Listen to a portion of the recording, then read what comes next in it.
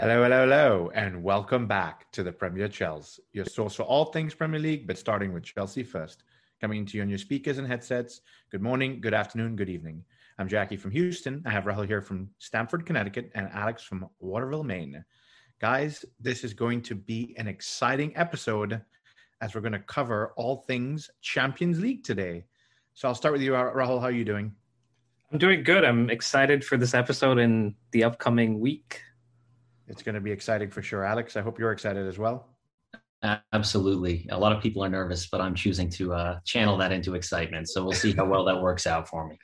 Yeah, hopefully, because you're usually the one that's the most confident on this podcast. So I always appreciate that. Raul, you want to get us kicked off today? Yeah, so before we get into the upcoming Champions League final, I figured the three of us could just talk about the last one in 2012 and just share how we felt about that game going in and, just the emotions and reactions throughout that game. And obviously then when we finally won it, how we felt. So Alex, we'll start with you. I believe you were pretty young when this happened, but I'll let you take it away. Yeah, I remember that was right around the time I was even getting into the sport. And obviously there wasn't even I didn't have a family team to follow or anything. I'd grown up purely in the US. But I remember just randomly selecting Didier Drogba as my favorite player and deciding, whatever team he plays for, I'm going to support. So I supported Chelsea. I squeezed myself into my 2012 Didier Drogba kit from back when I would have been 11 years old, 10, 11. And I just remember, there was no better night for a Drogba fan than that. And as evidenced by my background here, between the header, the penalty, honorable mention, of course, to Petr Cech for saving Drogba from a little bit of embarrassment in between those two events. But just what a time. And young as I was, I still look back on it every time, and it feels like brand new emotions every time I watch those videos over. Yeah, you're spot on. It's we're thankful for Drogba for bringing you to Chelsea. Apart from the Champions League, he delivered Paulo Dybala. But jokes aside, that day, I mean, Jackie and I watched it together, and we went into it so nervous. It had been a long time in the making. 2008 was very hard to take. I remember I cried after that final.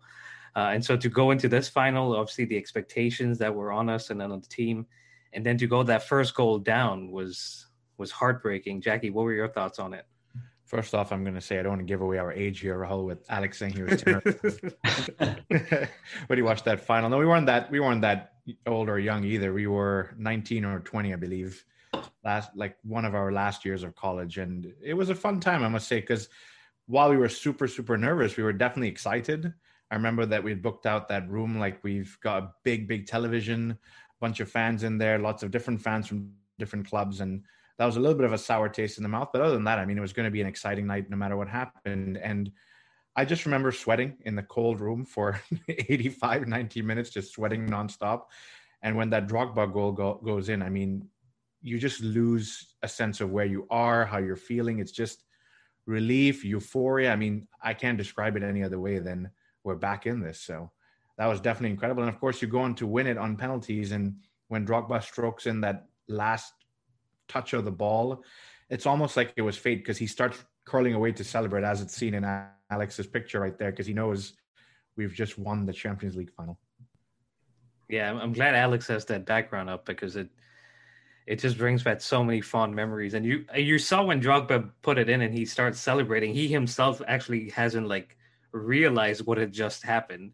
And he just runs over to Cech, and they're yelling at each other. And then obviously the rest of the squad is going crazy. But yeah, it was a very exciting time. And coming to this final this weekend, I don't think at the start of the season, anyone expected us to be here. No, I don't. I honestly don't even think, if you'd asked me this probably 2-3 months ago, we'd expect to be here. Even when Tuchel took over, it was damage control, right, guys? I think we were going to try and just get to top 4, stabilize the ship, and then regroup and come back next season. But we made it to 2 finals, and now we're going to play the Champions League final 9 years later. I mean, again, it's the same feeling that we had in 2012, where I have the nerves. I'm a little bit worried, but at the same time, it's one of those things where I'm just so proud of Chelsea and this club and this group of players. And of course, Tuchel deserves big credit for that. And hopefully we can just get to celebrate it together. Yeah, and you say celebrate together. I think this is a good point to let our listeners know and I let our followers know that the three of us most likely will be getting together. It all depends on Jackie's flight, but please pray for us. And that will be on Saturday, the three of us coming together to watch it and celebrate, hopefully. But Alex, your thoughts on this final? And you're kind of at the age that Jackie and I were back in 2012. So a whole different experience for you this time around. Yeah, there you go. It's really come full circle, I guess. And now, honestly, maybe obviously, I'm sort of infinitely more experienced in terms of actually appreciating the game, the club, the players. Before, I just thought it was an amazing moment. But right now, sort of having seen the full progression of my career, so to speak, as a Chelsea fan. I mean, just sort of seeing how the team is built every year under new managers, how different generations have slowly been fading away, how we phased in new youth players, and sort of every manager has laid different foundations. And then here we are with arguably the next generation of Chelsea superstars breaking through. And we're here on the biggest stage yet again. So I cannot think of a more exciting way to usher in this sort of new era of Chelsea than with a triumph on Saturday.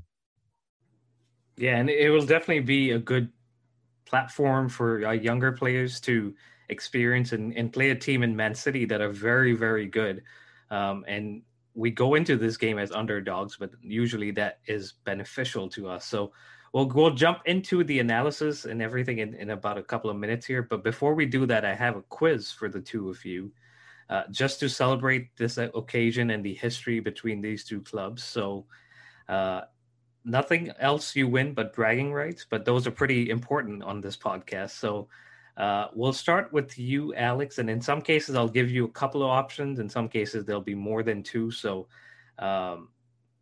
you can pick the right answer and then we can bounce it off to Jackie. So first question for you here, Alex, is who scored our only goal in our 3-1 Premier League defeat to City earlier this season? So wow. That's really pulling off the past here. 3-1. I'll give you a couple of options. Okay. Hopefully they'll ring a bell for you. So the first option I have here is Christian Pulisic. The second option I have is Tammy Abraham. And the last one is Callum Hudson-Odoi. I don't know wow. I would have thought I was expecting questions from the past. This is like recent past. This is wow. I think maybe I've been focusing on our recent record against City, which is 2 W's in a row. But yes, this is a little bit before that. I believe it was Hudson-Odoi, if I remember correctly. That is absolutely right. It was Hudson-Odoi in the 92nd minute. I was going to say it was a late goal, and it was a cross in, right? That he tapped in, I believe. Yep. And everyone after that was like, why didn't he play this game? And he could have made the difference. But at that day, City were just on it and were brilliant. They dragged us all over around with their false nine. So you're right. Hudson-Odoi is the right answer. Jackie, are you ready, my friend? As long as you give me some options, I'll be very happy today. Yes. That is referring to the first time I hosted the quiz. I forgot to give Jackie the options, so I will remember.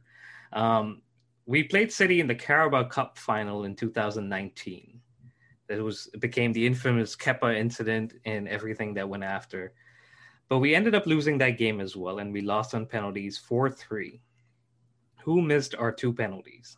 So I'll give you just 2 options in this case. Okay. Was it Jorginho and David Luiz or Jorginho and Hazard? That's a tough one. I honestly can't remember. The biggest thing of that night I remember was Kepa having a big argument with Sarri. I can't remember exactly what happened after the fact, but it's always interesting because you've thrown Jorginho's name in there, and I don't expect him to miss penalties very often, especially that season. But I'm going to go with Jorginho and David Luiz. So that cut out just a second, but let me make sure I heard you right. You said Jorginho and David Luiz. That's correct. That is the right answer. So Jorginho. I was going to say, I was ready to Jorginho. steal. Alex knew this. Wow.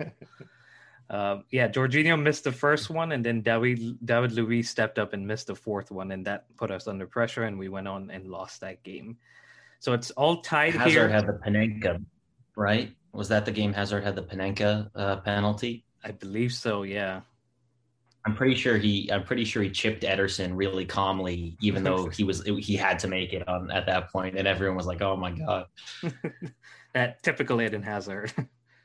Exactly. So going from one Belgian player, Alex, to another, here's your second question. Kevin De Bruyne, formerly of Chelsea, joined Manchester City in 2015 from Wolfsburg. How much did City pay for him? And I have two options for you here: 30 million or 54 million. And the hint for you here is that at that point, this was City's club record fee. It was still, I think, 30 million. Is that your final answer? Yeah, it's my final answer. I don't know if you're trying to trick me here. No, I'm just making sure. Go for it. No, it was actually 54 million. Oh wow! You threw me in for a loop by giving me a clue that was an actual clue. Wow, he wasn't. I'm trying to think. That's actually impressive, honestly. And what year was that? 2015. 2015. Okay, 2015. Yeah, I should have known that one, but it's okay. But I mean, a steal in this current market for Kevin De Bruyne, 54 million. I think a lot of teams would throw that money at him right now. Absolutely. All right, Jackie, similar question for you, but a little bit back in history. So in 2005, about 10 years prior to the De Bruyne incident, Sean Wright-Phillips moved from Manchester City to Chelsea. And how much did Chelsea pay for him? So I have a couple of options for you as well. 15 million or 21 million? We paid 21 million for Sean Wright-Phillips. I remember this one very clearly. Do you want to tell us why? It was one of those seasons where we were chasing all the incredible talent, and Sean Wright-Phillips was up there, and 21 million back in 2005 was quite a number. And I remember wanting him to succeed ever so greatly, and obviously it didn't go to plan, and he didn't have the greatest Chelsea career, but he definitely chipped in with some amazing appearances. And 21 million is right. So you did get that one correct. I'm overestimating inflation here. So we sit at 2-1 to Jackie. Alex, your next question I have here is, so in this season's Champions League, this player is Chelsea's highest goal scorer. And I'll give you a hint, he scored 6 goals in total. The first option is Olivier Giroud, and the second option is Tammy Abraham. Confidence. Yes. It is Olivier Giroud. There you go. And those 6 goals, 4 of those came against Sevilla in that one game. Yep, and then he's got his bicycle kick as well. So exactly. So hopefully we'll get to see him, and maybe he'll add to that tally this Saturday. All right, so it's 2-2, but Jackie, you have one question. So it's similar to this, but on the City side, so a little bit tougher. Who is City's top goal scorer in the Champions League this season? Is it Kun Aguero or is it Riyad Mahrez? It's Mahrez. That is correct. Mahrez has 4 goals, and he got them through that PSG tie. So we now sit at 3-2 to Jackie. Final question for you, Alex, and I'm hoping you can tie this up. So earlier this season, Phil Foden did an interview with, I believe it was FIFA 21 launch or something. And they asked him who was his toughest opponent he's faced, and he named this Chelsea player. So I'll give you 4 options. Is it Thiago Silva, Antonio Rudiger, Mason Mount, or N'Golo Kante?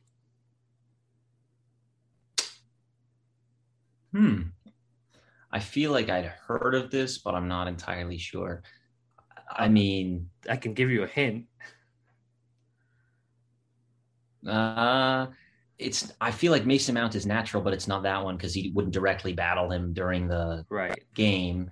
I was going to say, you would think Thiago Silva, just judging on the fact that he's a class player, but I think it was N'Golo Kante is my guess.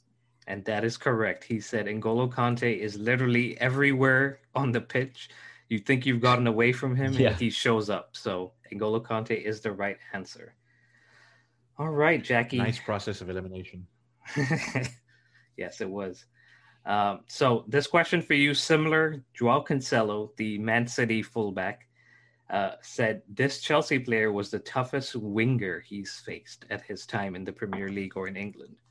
So the first option here is Hudson-Odoi, Eden Hazard, Willian, or Christian Pulisic. It's a tough one because I can't remember exactly when Joao Cancelo joined Manchester City. It's been a few seasons, so he's definitely played against all of those. Yeah, but I'm going to say it's between Hazard and Willian, and I'm trying to decide which one it would be. I'm going to go with Willian for this one. That game face was impeccable there. I knew Alex knew this one. That's why I didn't give it to him. But it is Christian Pulisic. So I did not know that. Yeah, that's cool. He said him and his other teammate, Joao Cancelo, and his teammates talk about it. And they've said Pulisic is definitely the trickiest winger and the paciest winger they face. So Willian wasn't the right answer. And so we sit at 3-3. And I now have a tiebreaker. So I'll read it to both of you, and you can give me the answer, whoever knows it. So this player was part of Chelsea's 2012 Champions League winning squad, but he has also played for Manchester City and Liverpool. So the options here are Joe Cole, Wayne Bridge, Raul Mireles, or Daniel Sturridge. It's got to be Daniel Sturridge. I mean, otherwise, is that are you answering it or no? Yeah, I guess Alex, you've got to pick an answer. I mean, I was no. If you hit the buzzer first, that's you. That's you. Well, I can wait for your answer, Alex, and then we can decide this once and for all. Deliberate. I mean, until you said Sturridge, I was going to say Morales, but I don't think he played for Manchester. I don't remember him playing for Manchester City, so I've got no clue. Okay, then I am going to go with Jackie's answer, Daniel Sturridge, and that is correct. Yeah, I concede. I figured you had the speed on me as well. So Jackie wins this 4-3, just like Man City won the Carabao Cup final. And hopefully that's not the case this weekend, but that's the quiz I had, and hopefully you guys enjoyed it. I kind of put it together, trying to avoid some of the recent history, like Alex, you were saying, but got some overall history between the two clubs in there. No, that was good. Thanks. All right, so let's move on to the final this weekend, guys, and this is our third final for Chelsea. First one was in 2008, then 2012, which we've spoken about. We won that, and then 2021 this year. It's City's first final ever, and so I'm sure they're going through similar kind of nervousness and just overall preparations for this final in terms of not having this experience in the past as a club. But it's something that they brought Pep in for, so if he wins this, then I think he's achieved everything he came to achieve at City. The final was in Istanbul, but it was relocated to Porto due to COVID restrictions. And I'm not sure if you guys are aware, but there was a lot of talk about why it was moved and why it wasn't in England. And it came down to UEFA saying their sponsors and their key executives couldn't come to England without getting COVID testing and all the quarantine protocols. So they moved it to Porto, which seemed a little bit easier. There will be fans in the stadium, so I'll bring you guys into this for the fans piece. About 5,800 Chelsea fans and a similar amount for City. So just having fans back overall in a big final like this will definitely be beneficial. But Jackie, do you think it favors one side over the other? I don't necessarily think that. I know that it's a pretty big stadium, 50 odd thousand. It can fit Estadio di Drago, I believe is where the game is being played. And in this particular point of the season, I think when you're in the final, you've got 5,800, give or take, fans per side. It's going to be quite noisy in there. It's just a matter of which sets of fans are going to make the most noise. And one interesting fact I read actually this morning, I don't know how true this is or not, is Manchester City's owners are supposedly subsidizing travel for their fans, which is actually a very, very nice gesture given the long, long year we've had. And the fact that these fans actually are fortunate enough to make it out there and support their team, I thought that was incredible. But as far as one side having a benefit over the other, no, it's just who's going to scream louder on the day. And I definitely hope we're going to hear the Chelsea fans' voices. Yeah, it's going to be much better, I think, than it would having 0 fans for a final, even if it's not anywhere near full capacity. I think we've all seen with them just starting to allow fans back in, how much of a difference it makes to the players, especially, but also just even watching on the TV, it's so clear just what a difference it can have on the outcome of a game. Even I would venture to say. So we'll see if it has any serious impact on this final. But I agree, Jackie, that it's not going to be the deciding factor. And it is going to come down to, I personally think it's just going to come down to who performs on the pitch, because both sets of fans will be very excited to be there and backing their teams all the way. And one thing I want to touch on, I know it doesn't really jump into the fans topic, Rahul, that you asked us, but regarding the fact that how Man City may be nervous for this, I don't think that's the case, guys. I really don't think Manchester City, given the quality of player, the level of player, and the coach and the management staff that they have, will be nervous. And maybe I don't want to throw the bombshell so early in the episode, but I've heard many comments from Kun Aguero saying he was not going to leave Manchester City till he won the Champions League with them.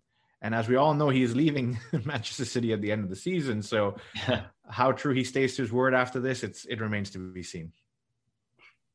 Yeah, maybe that's a slightly negative version of all the Chelsea luck we've seen piling towards this Champions League final. I know, Rahul, you've been enjoying posting on the Premier Chelsea account, and we've seen all over Chelsea social media these comparisons between 2012 and 2021, one of which actually fulfilled itself today in the Europa League final with Villarreal beating Manchester United. I think it was 11-10 on penalties in a shootout. Unbelievable. But in 2012, a Spanish team won the Europa League. So yet another notch for Chelsea. But that Aguero quote is honestly scary, because that would be quite the classic way to seal his legacy. It definitely will be. And that's something that, worries me a little bit, because they've been giving him a send-off at the Etihad the other day, and they're all rallied around him, and they realize what a legend he is. So, Jackie, you're absolutely right. They definitely will come together and say, let's win it for Aguero. But coming back to the point that Alex was talking about between the parallels between 2012 and 2021, I just finally posted our final Mr. Bean picture today, because I don't think we'll have many other opportunities between now and Saturday. So I had to. But one good thing in Chelsea's favor, guys, is we will be wearing our current home kit and not next season's home kit. So I don't know if that's got anything to do with it, but we did wear the new home kits, next season's home kits, in the FA Cup final, and we know how that went. So hopefully we'll get some luck from this season's kit. Alex, your thoughts on that? Yeah, I was going to say that clearly that was not a lucky omen, perhaps, given the failures of both our men's and women's team while wearing that new outfit. But at this point, there is one little plug we'd like to add. Someone on Instagram, I don't know if you've seen, we've posted a bit, I have, about him on Pulisic FC22. Scorf, SCORPH.X, has designed an interesting Chelsea and Gucci kit mashup concept, where he puts luxury fashion brands together with Premier League teams. And so all three of us hosts, we have ours on the way, and we've managed to get a discount for you guys listening. So for any of our listeners who would be interested in this Chelsea Gucci concept kit, he's actually turned them into a real shirt, which is being sold on his website. So if you go to his website, which is scorfxshop.com, you can see that in the bio. I've got a few posts up with that as well on Pulisic FC22 on Instagram. But there's a code that I'll read out here. It's a little bit long, and you can type this code into your checkout if you want a discount. So the code to get a discount on the Chelsea Gucci kit is CMB04H6RBKRS. And if you put that in, you should get a nice discount if you'd like to get this interesting piece of Chelsea fashion apparel. But yeah, that little plug aside, I think I like the fact that City won't have an advantage going in with our unlucky kit. This is even footing, everyone in their home strip. We'll see how it goes. And just to pile on that, Alex, if Chelsea wore the Gucci kit, maybe we'd win the Champions League in style. That would be very lucky. No, but definitely it's a wonderful kit. Definitely something exciting. Great to see Chelsea fans incorporating their ideas behind different things. But I'm not a superstitious guy by any means. So whether this kit is going to help or not help as far as we've lost an FA Cup final or not, I can't speak to that. I'm not the biggest fan of the new kit, but hey, if we had won an FA Cup final, I'd be speaking completely different terms to it. So no, it's going to be good. I think the kit doesn't matter at the end of the day, at least in my opinion. I think long story short, we have to show up and play on the day. And that's really what it's going to come down to. Yeah, you're right. I think regardless of what we wear, we've got to perform and we've got to be ready for this game like we were for that Leicester City game at home. I think that is the best I've seen of Chelsea recently. But going into just kind of the road to the final for both teams, so I'll just start with City real quick. They were in the group stages with Marseille, Olympiacos, and Porto. So they have actually played in Porto this season. They ended up tying that game with Porto in the Stadio. Jackie, was Dragao? Was a Estadio de Dragão. I think it means Dragon Stadium in English. There you go. I always rely on you to get the pronunciations right.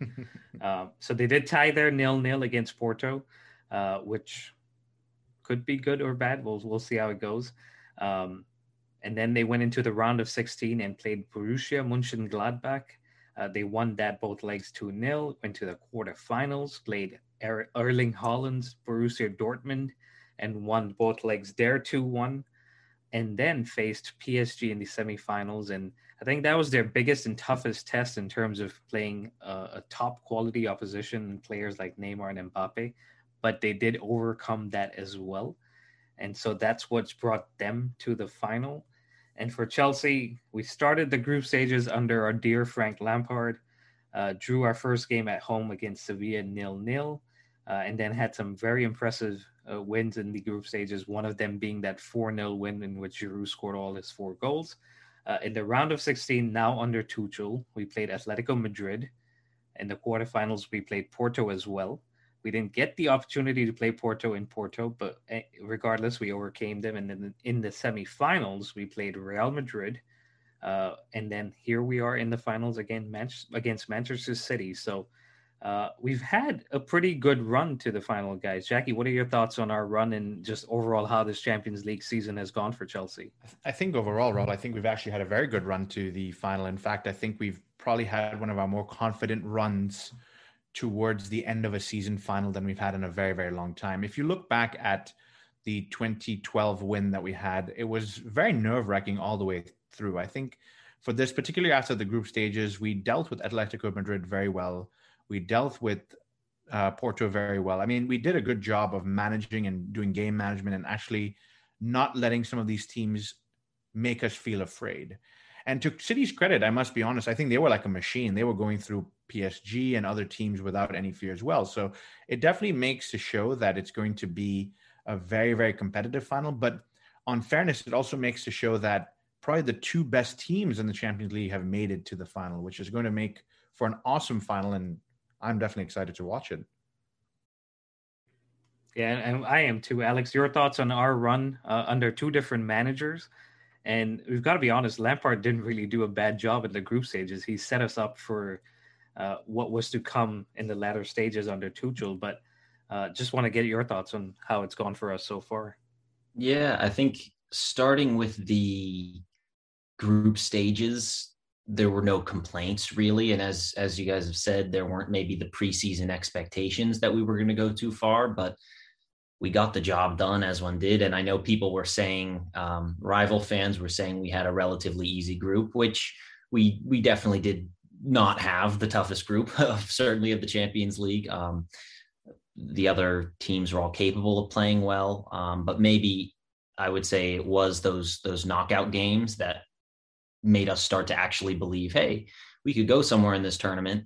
And I think in that sense, maybe Atletico Madrid currently being La Liga's champions this year, that gives a lot of confidence, I'm sure, to the squad, to the Chelsea players, to the fans, and even to the manager. So I think that really set the tone for it. And then if you've beat the La Liga champions, Real Madrid don't seem that scary anymore.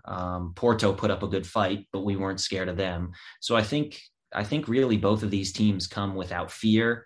And in a sense, I think both of them almost have an equal claim to come out and just take this game by the scruff of the neck and put in a great performance. I think you could see either side really turn up at their brilliant best.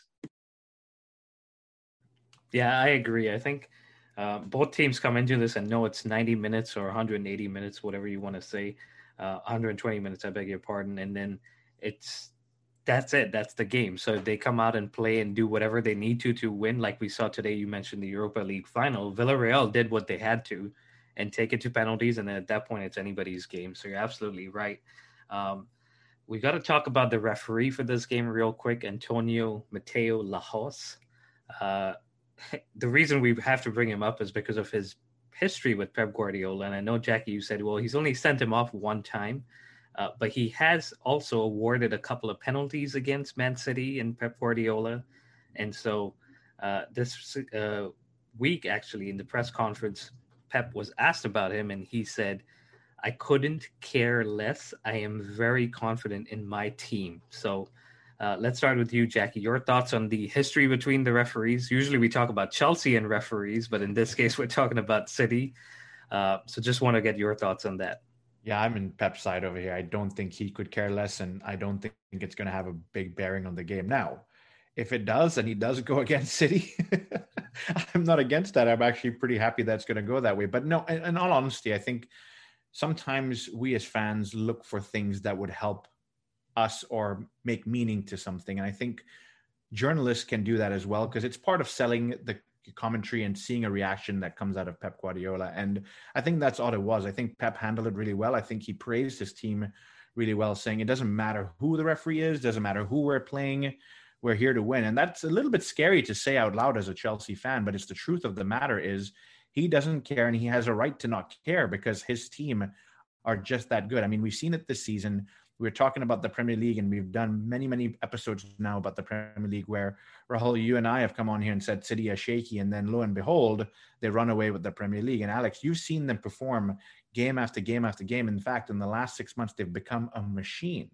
Again, things that are all making me nervous, but the same way that Pep has confidence in his team, I would love to believe that Tuchel and we as fans have belief in our team. We're not a team of players that showed up yesterday and have come together. Yes, we have some youth, but we do have some experience, and the youth that we do have are very, very talented individuals. So it's just getting together, coming together tonight. And look, you just got to enjoy the night. How often you get to be in a Champions League final? There's some teams that do get to be, but Chelsea have not been there 9 years. So you've got to make the most of this opportunity. Yeah, I think Werner came out with a quote saying this is the biggest game in club football, and myself and my teammates are ready. I think for everyone, especially as you've said, these young Chelsea players, it's the ideal, proving ground. This is the biggest stage.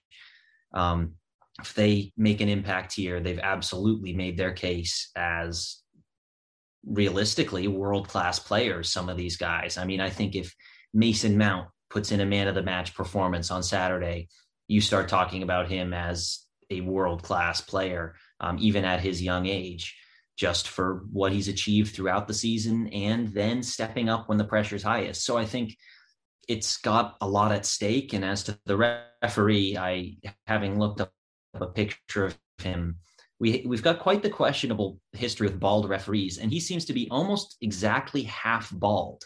An intriguing hairline that goes essentially right over the center of his head, from ear to ear, perhaps. So in contrast with Jackie not reading into things, if we're going to analyze from a hair retention point of view our proposed performance in this final, I would say we're probably going to have a relatively even game. Some calls against us, some calls for us. I love that you made that comparison. I think that's awesome. It's great to do this podcast with you guys because we see different perspectives, and how I'm saying certain things don't matter. I love that it matters to you, because I can definitely see where things would help in this case, where he has a little bit of a hair. So he's going to be kind of a neutral referee. Yeah, my different perspective. Very, very helpful. For sure. That was actually a good segue for what I was going to say, Alex, is he's actually refereed 2 Chelsea games from what I've seen, and they were both in Porto against Porto.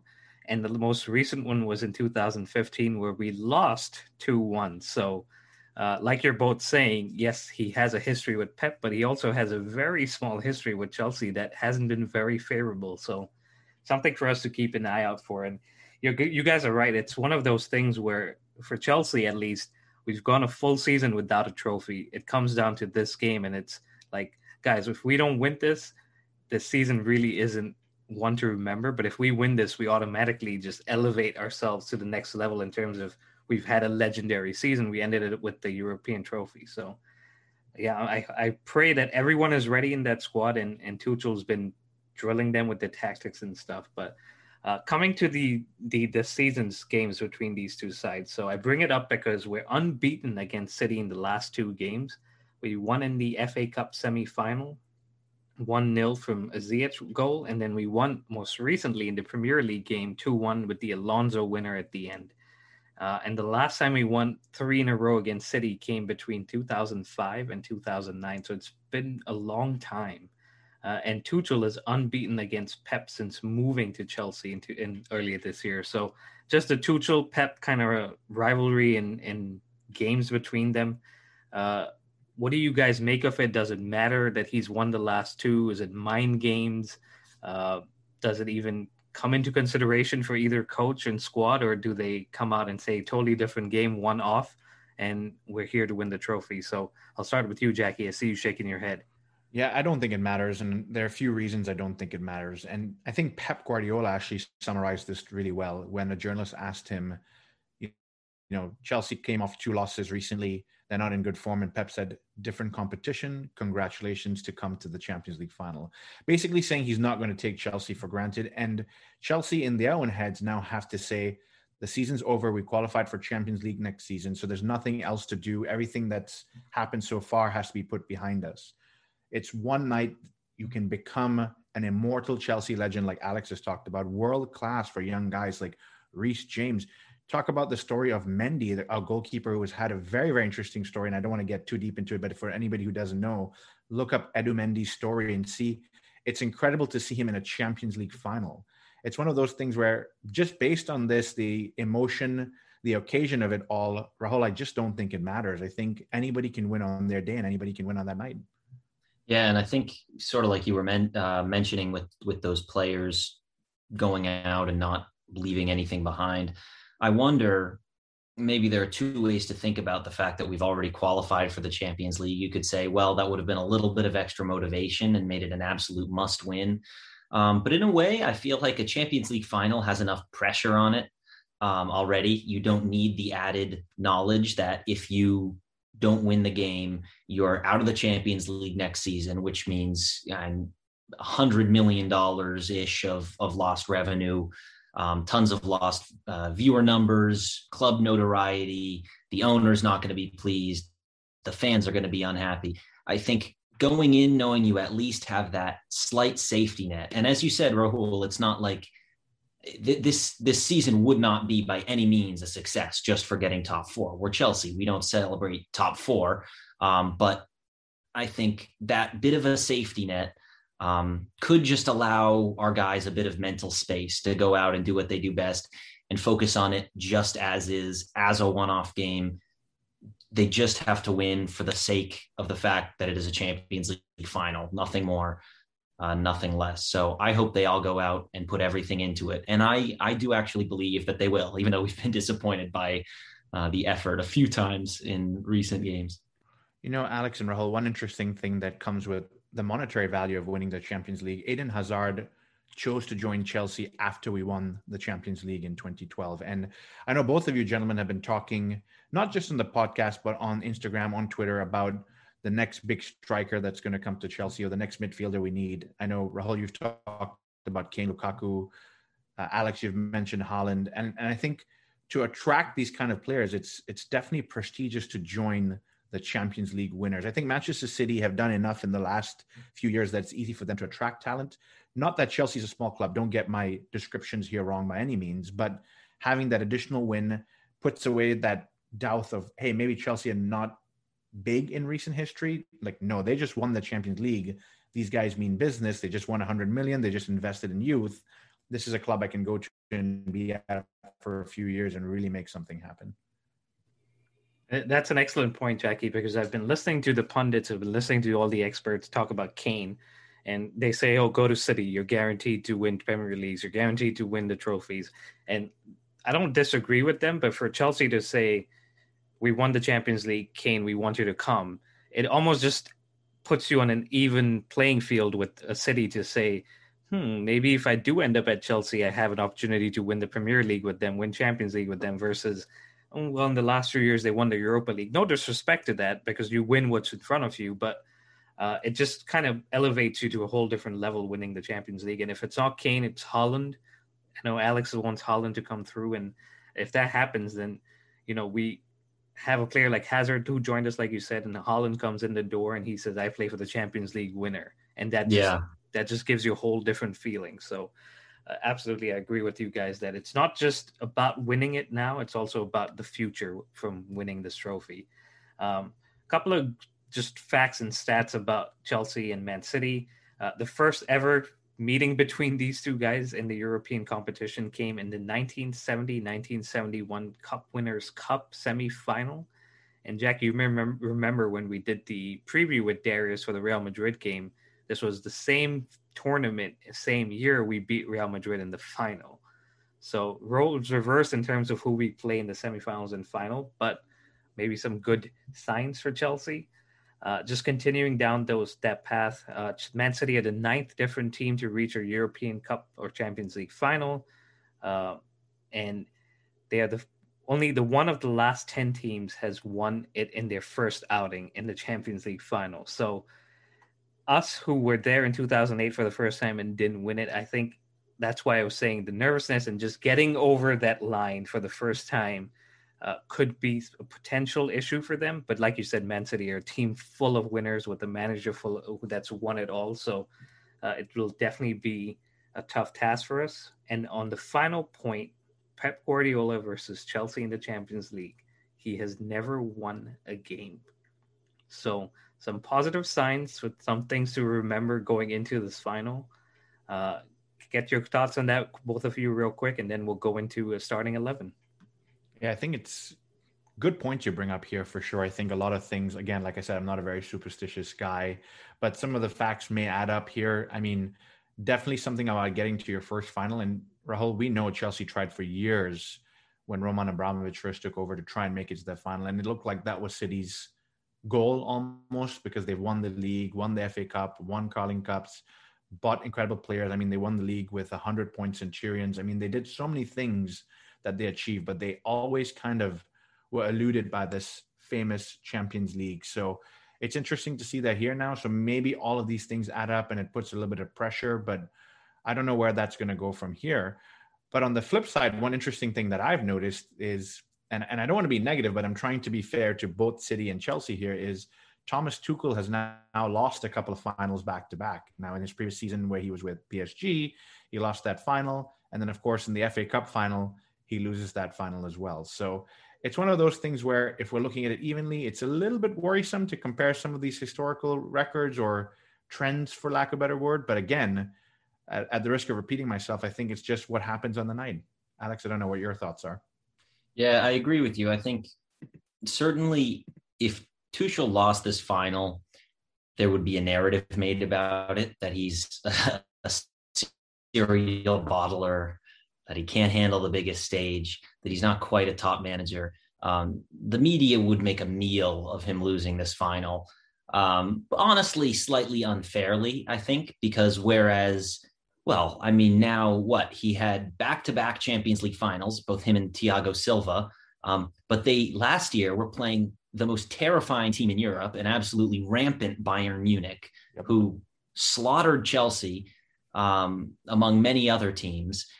So there's no real shame, even with Neymar and Mbappe on your side, in losing to a completely well-oiled machine that is Bayern Munich. And that fantastic, well-deserved Champions League victory for them. And then this year, at the point in the season that we're at, Chelsea have been a little inconsistent, as we've said. We know we can turn up brilliantly. I was telling people on my Instagram posts earlier today, the reason it's so scary is that Chelsea could turn up playing like prime Barcelona, or they could turn up playing like Luton Town. No disrespect to my Luton Town fans out there, but we don't know which one that's going to be.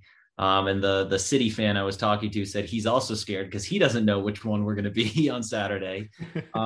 But this Chelsea team could very well play a good game and still get beaten by a well-oiled Guardiola side.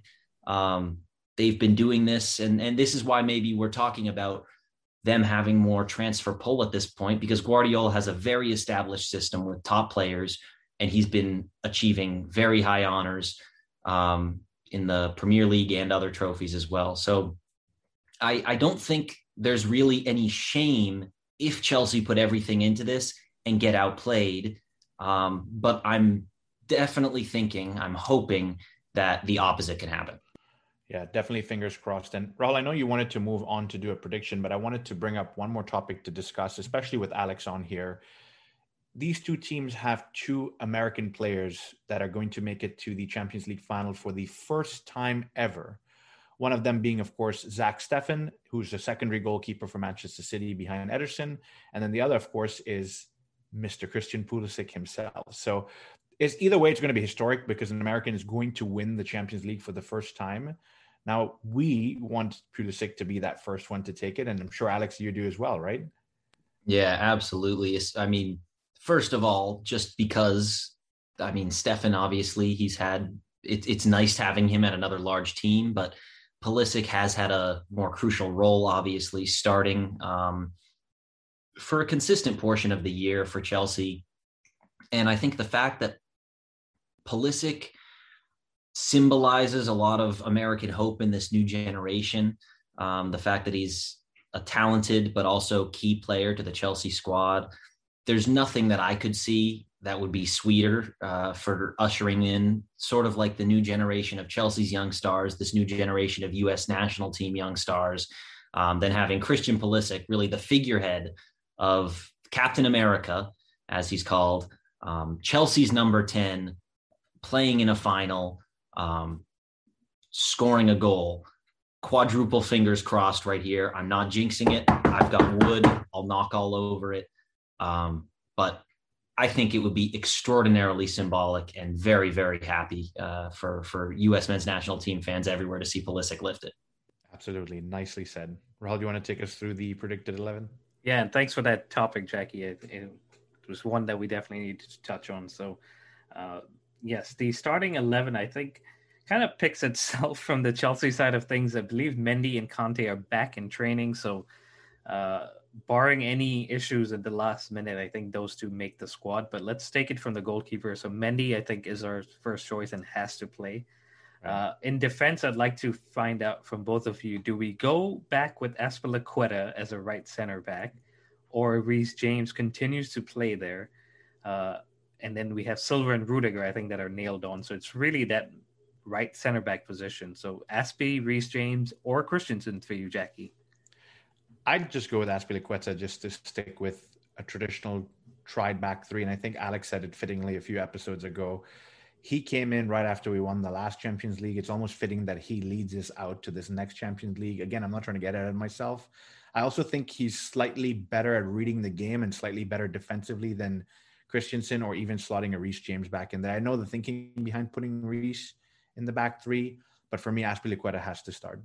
Yeah, I agree with that. And I think one interesting stat I saw today, we've always known, Chelsea fans have, maybe he doesn't get rated as much by opposing fans, but Azpilicueta is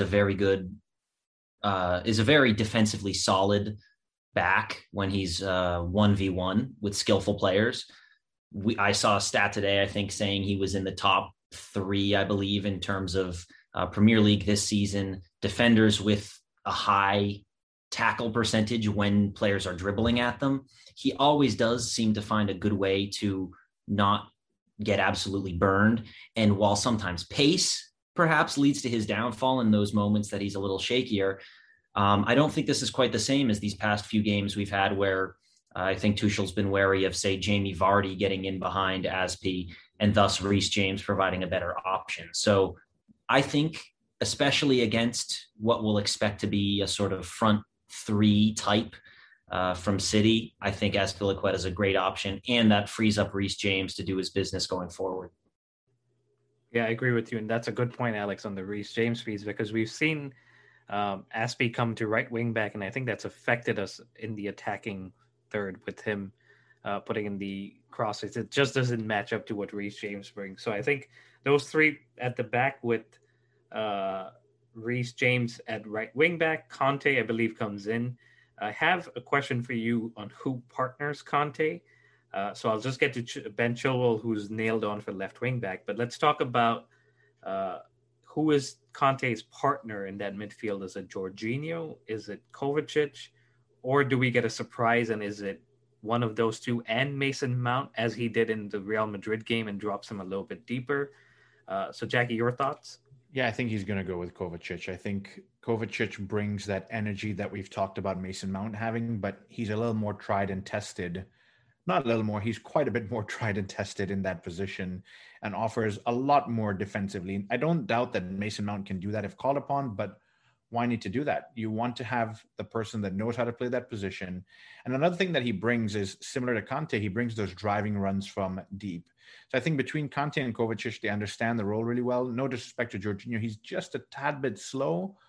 If Kovacic can make this game, I would not be disappointed to have Jorginho in there, but I would go with Kovacic. Alex, your thoughts real quick?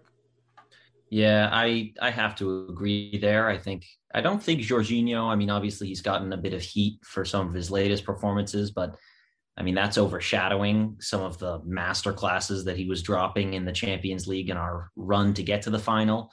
I think people have to realize games are isolated incidents, as we've been saying. Any player can turn up at their best or their worst. Again, I agree. I wouldn't be disappointed if we were forced to have Jorginho in the starting lineup, because he can have a great game when it's a good day for him. So I'm confident whatever lineup goes out there, I'm at least confident that they're all going to be putting in 100% effort. And from that standpoint, we know they all have quality. Yeah, I hear what you guys are saying. I think he may end up going with Jorginho, and I only think that because Kovacic and Conte, with the ability to go back and forward, would leave us a little more exposed. You know, with Jorginho being there, I think he just sits in front of the defense and provides that cover that we may need against the City side. So, like you said, either one would be a good option, but I think Jorginho, just because of that ability to kind of sit and dictate the play.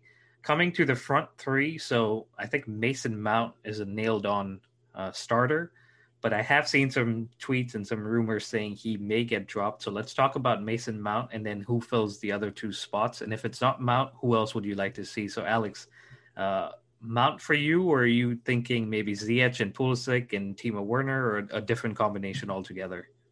Yeah, I think it's a little crazy to suggest dropping Mount. I don't know if people are suggesting that thanks to a couple unusually quiet games lately, but it's so clear. I mean, just from the fact that, first of all, he's player of the season. Second of all, he's one of our most hardworking players. He's right up there with Conte in terms of work rate. covering distance, backwards, forwards. I think it's really not even a choice for me starting Mason Mount, just because none of our other attackers can put in that same defensive contribution. And against a City type team where when they're in full flow, they're throwing everything at you. I think we may need that little bit of extra defensive cover at times. So Mason Mount is an easy pick for me. I do have to stay loyal to Christian Pulisic, despite a few questionable performances lately. I think his sort of dip in form has been drastically exaggerated by people looking for scapegoats. I mean, we saw, for example, in that recent match where people were slandering him against Villa, that we missed 6 big chances. He missed one of those 6, but it wasn't his fault we lost. He had the only assist in that match. It's a question of playing Pulisic against an expansive attacking team as well. And I think while sometimes all Chelsea players, Pulisic included, struggle to break down low block teams that sit in and have a negative approach, as we've seen. Maybe Leicester playing somewhat defensively in those games, and Arsenal and Villa as well. All of those recent games we've struggled with have had some heavy defense. I think against an expansive team that comes to play, like a Guardiola side, Pulisic can be devastating. And up top, I don't even know. I'll let Jackie take that one and see if I agree, because that is a tough call after all that's happened this season with really all 4 of our potential players. Look, what I'm going to say is I'm going to agree 100% with Alex here. There's no way Mason Mount's name does not make this team sheet. And if it doesn't make this team sheet for the starting 11, I don't know what's wrong with football, guys. That guy has been incredible. And I'm one of the guys I've said on this podcast, Raul, I've been very honest with you. I wasn't Mason's biggest fan when the season started in 2019. I thought he was just a young guy coming out of Derby and maybe shouldn't get to start every single game. But match after match, performance after performance, he has won me over, as he has with many, many other fans. So Mason all day has to start this game. Alex is loyal to Pulisic, as am I. I think Pulisic brings that dynamic pace, trickery, and he can score and assist any given point. So for me, I think Pulisic is the right player to start that game. I think the points that Alex have made are excellent. Man City are very free-flowing and expansive. There's a lot of room for Pulisic to run at. And don't forget back in Project Restart, where he tore Manchester City apart with just one run and finished fantastically. Maybe that's not going to happen. Maybe it will. But having that space and that pace from him, I think, is a match made in heaven. Now, the final position up there, and you guys are going to question me, I think Timo Werner is going to get this spot. And I think Timo Werner needs to get this spot for the exact same reasons that we've discussed with Pulisic. He can use his pace to get in behind. As long as this guy can stay on side, there is a match made in heaven going to happen. I'm not even going to question you on that. That was my instinct, but I was going to let you present that opinion. But I'm a fan of Timo Werner, and especially in front of fans, it looks like he's got great motivation.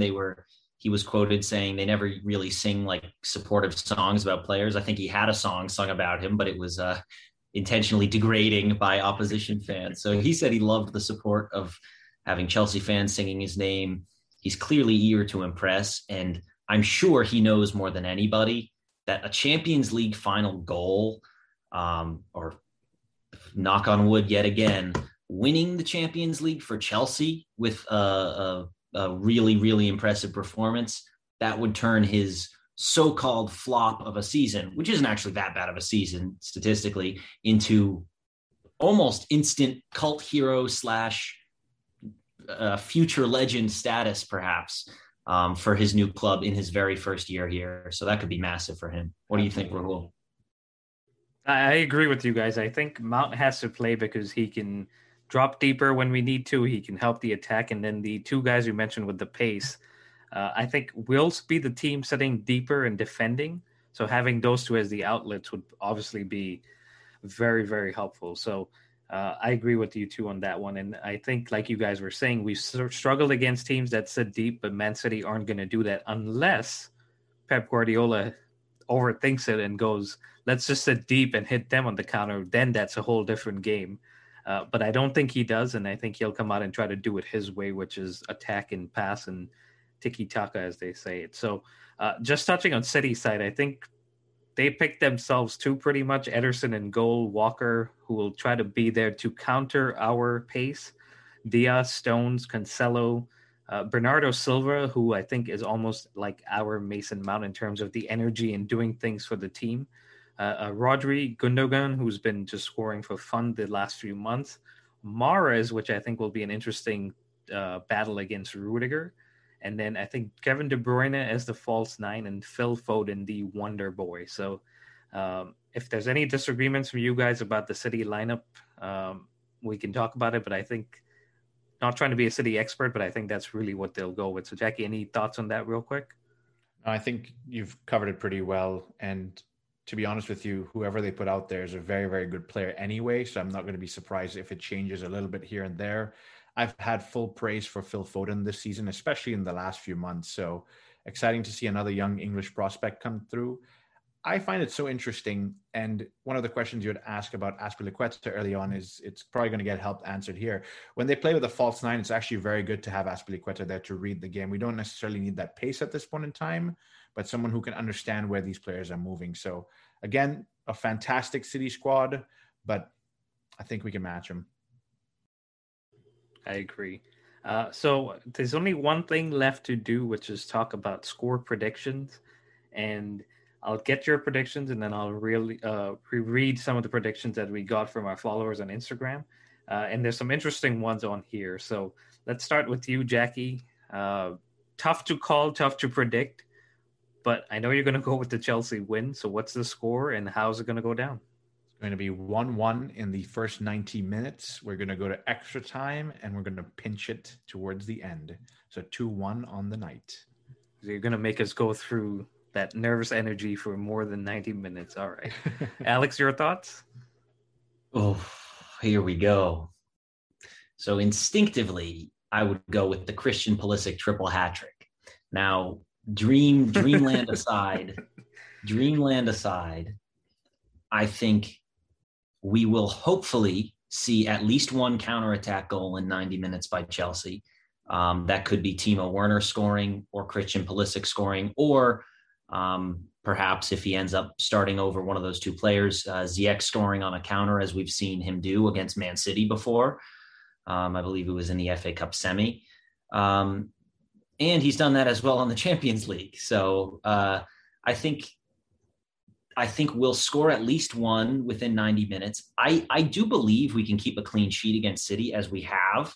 I know that FA Cup semifinal is an example of that, and it's a different game. So our players could turn up and not quite put in the same level of performance. I know they weren't maybe playing their very strongest lineup, as all the City fans were rushing to remind us after that victory. But I'm going to go with a 1. I'm going to agree with Jackie in that it's going to be a 1-1, because I think City putting us under constant Guardiola-type pressure for 90 minutes will make us cave at some point. But I feel like we're either going to win it 2-1 in normal time, or if we don't get the winner in normal time, it's going all the way to penalties. And I want either Christian Pulisic or Timo Werner to score the winning penalty. That is my dream scenario. Let's see if it happens. You guys have some very nervous dreams and scenarios going down here. So 2-1 for you, Alex, too. And I have a lot of 2-1 score lines here from a bunch of people. So one of them says, who's Joe M 23,000, he says 2-1 Chelsea with one Werner goal ruled out as offsides. So Jackie, you were saying if he stays on side, I believe one of the followers thinks he will be offside at some point, but he will be and will get a goal, but it will be ruled offside. That's the same. One of my followers commented, Pulisic double and Werner 5 goals. Mark my words. And someone replied, you forgot the disallowed after 5 goals. And so all I'm going to hope is that one of them does not get robbed by VAR. Funny. I have a couple for 3-2 to Chelsea, so that should be an exciting game. I have a 1-0 to Chelsea, so tight games here. And then I have one here that says Kepa to win us the Champions League by saving the 4th penalty. So this person's expecting the penalty shootout, and Kepa of all people, to turn up and save the day, which will be quite a sight to see, especially after that Carabao Cup final. And then MS407084 says 3-1 to Chelsea, so a lot more comfortable. I'm going to go for a 1-0 to Chelsea. I think we can hopefully keep them out once again, and it will be nervous, like what you guys were saying, but it should be a win, and we will be celebrating together at that point. And if not, then we will be wiping each other's tears, but at least we'll be together. So I'm looking forward to it, guys. Any final thoughts before we wrap this up? From you, Alex, first. One final thought. So for those who watched the Europa League today, hear me out. Added time, tied going into extra time, 120th minute, Mendy goes down with another rib injury. Who do we sub on? Kepa Arrizabalaga. This was inspired by that last one. 10 consecutive penalties scored by each team. Kepa steps up and Panenka's the winning penalty. Now, to add insult to injury, he Panenka's the winning penalty over Sergio Aguero, who was a surprise inclusion in the City goal, having City had all of their goalkeepers injured and subbed out successively. So in the exact way that Sergio Aguero failed to score against Chelsea, Kepa embarrasses him, slots it home, and wins us the Champions League final and forever becomes a Chelsea hero. That is a very wild scenario. And at that point, I think I wouldn't even know what to say. But if you've made it this far listening to the episode, please do comment and respond to this wild scenario from Alex, because we'd love to hear your thoughts. And Jackie, let's start with you real quick. I don't know how to follow that, to be honest with you here. That was brilliant. I mean, if that happens, I'll be biting my nails, pulling my hair out, jumping up and down, screaming. And look, I'm going to do that all anyway, regardless of how this plays out. Look, I'm excited. I'm nervous, but we've said this many times before. It's been a long time. Rahul, you and I have had some great memories over 9 years since we've last been in the Champions League. We now get to include Alex in some of these memories. So I just want to have a good time with you guys, and hopefully we'll be celebrating a win on Saturday. I believe it. I believe it too. And we've got to believe it. So that wraps it up, guys. Thank you very much for listening. Please continue to subscribe, like, and follow us. It's at the Premier Chels on Google Podcasts, Apple, Spotify, and Instagram. And on Twitter, it's at Premier Chels. And if you've heard the wild scenario from Alex, please do comment and respond and let us know what you think. We'd love to hear your thoughts. And we will be back later this week or early next week to do the review for the Champions League final. And then we have a very special season review coming, and we may have a special guest on as well. So please subscribe, like, and tune in. But until then, stay safe and up the Chels.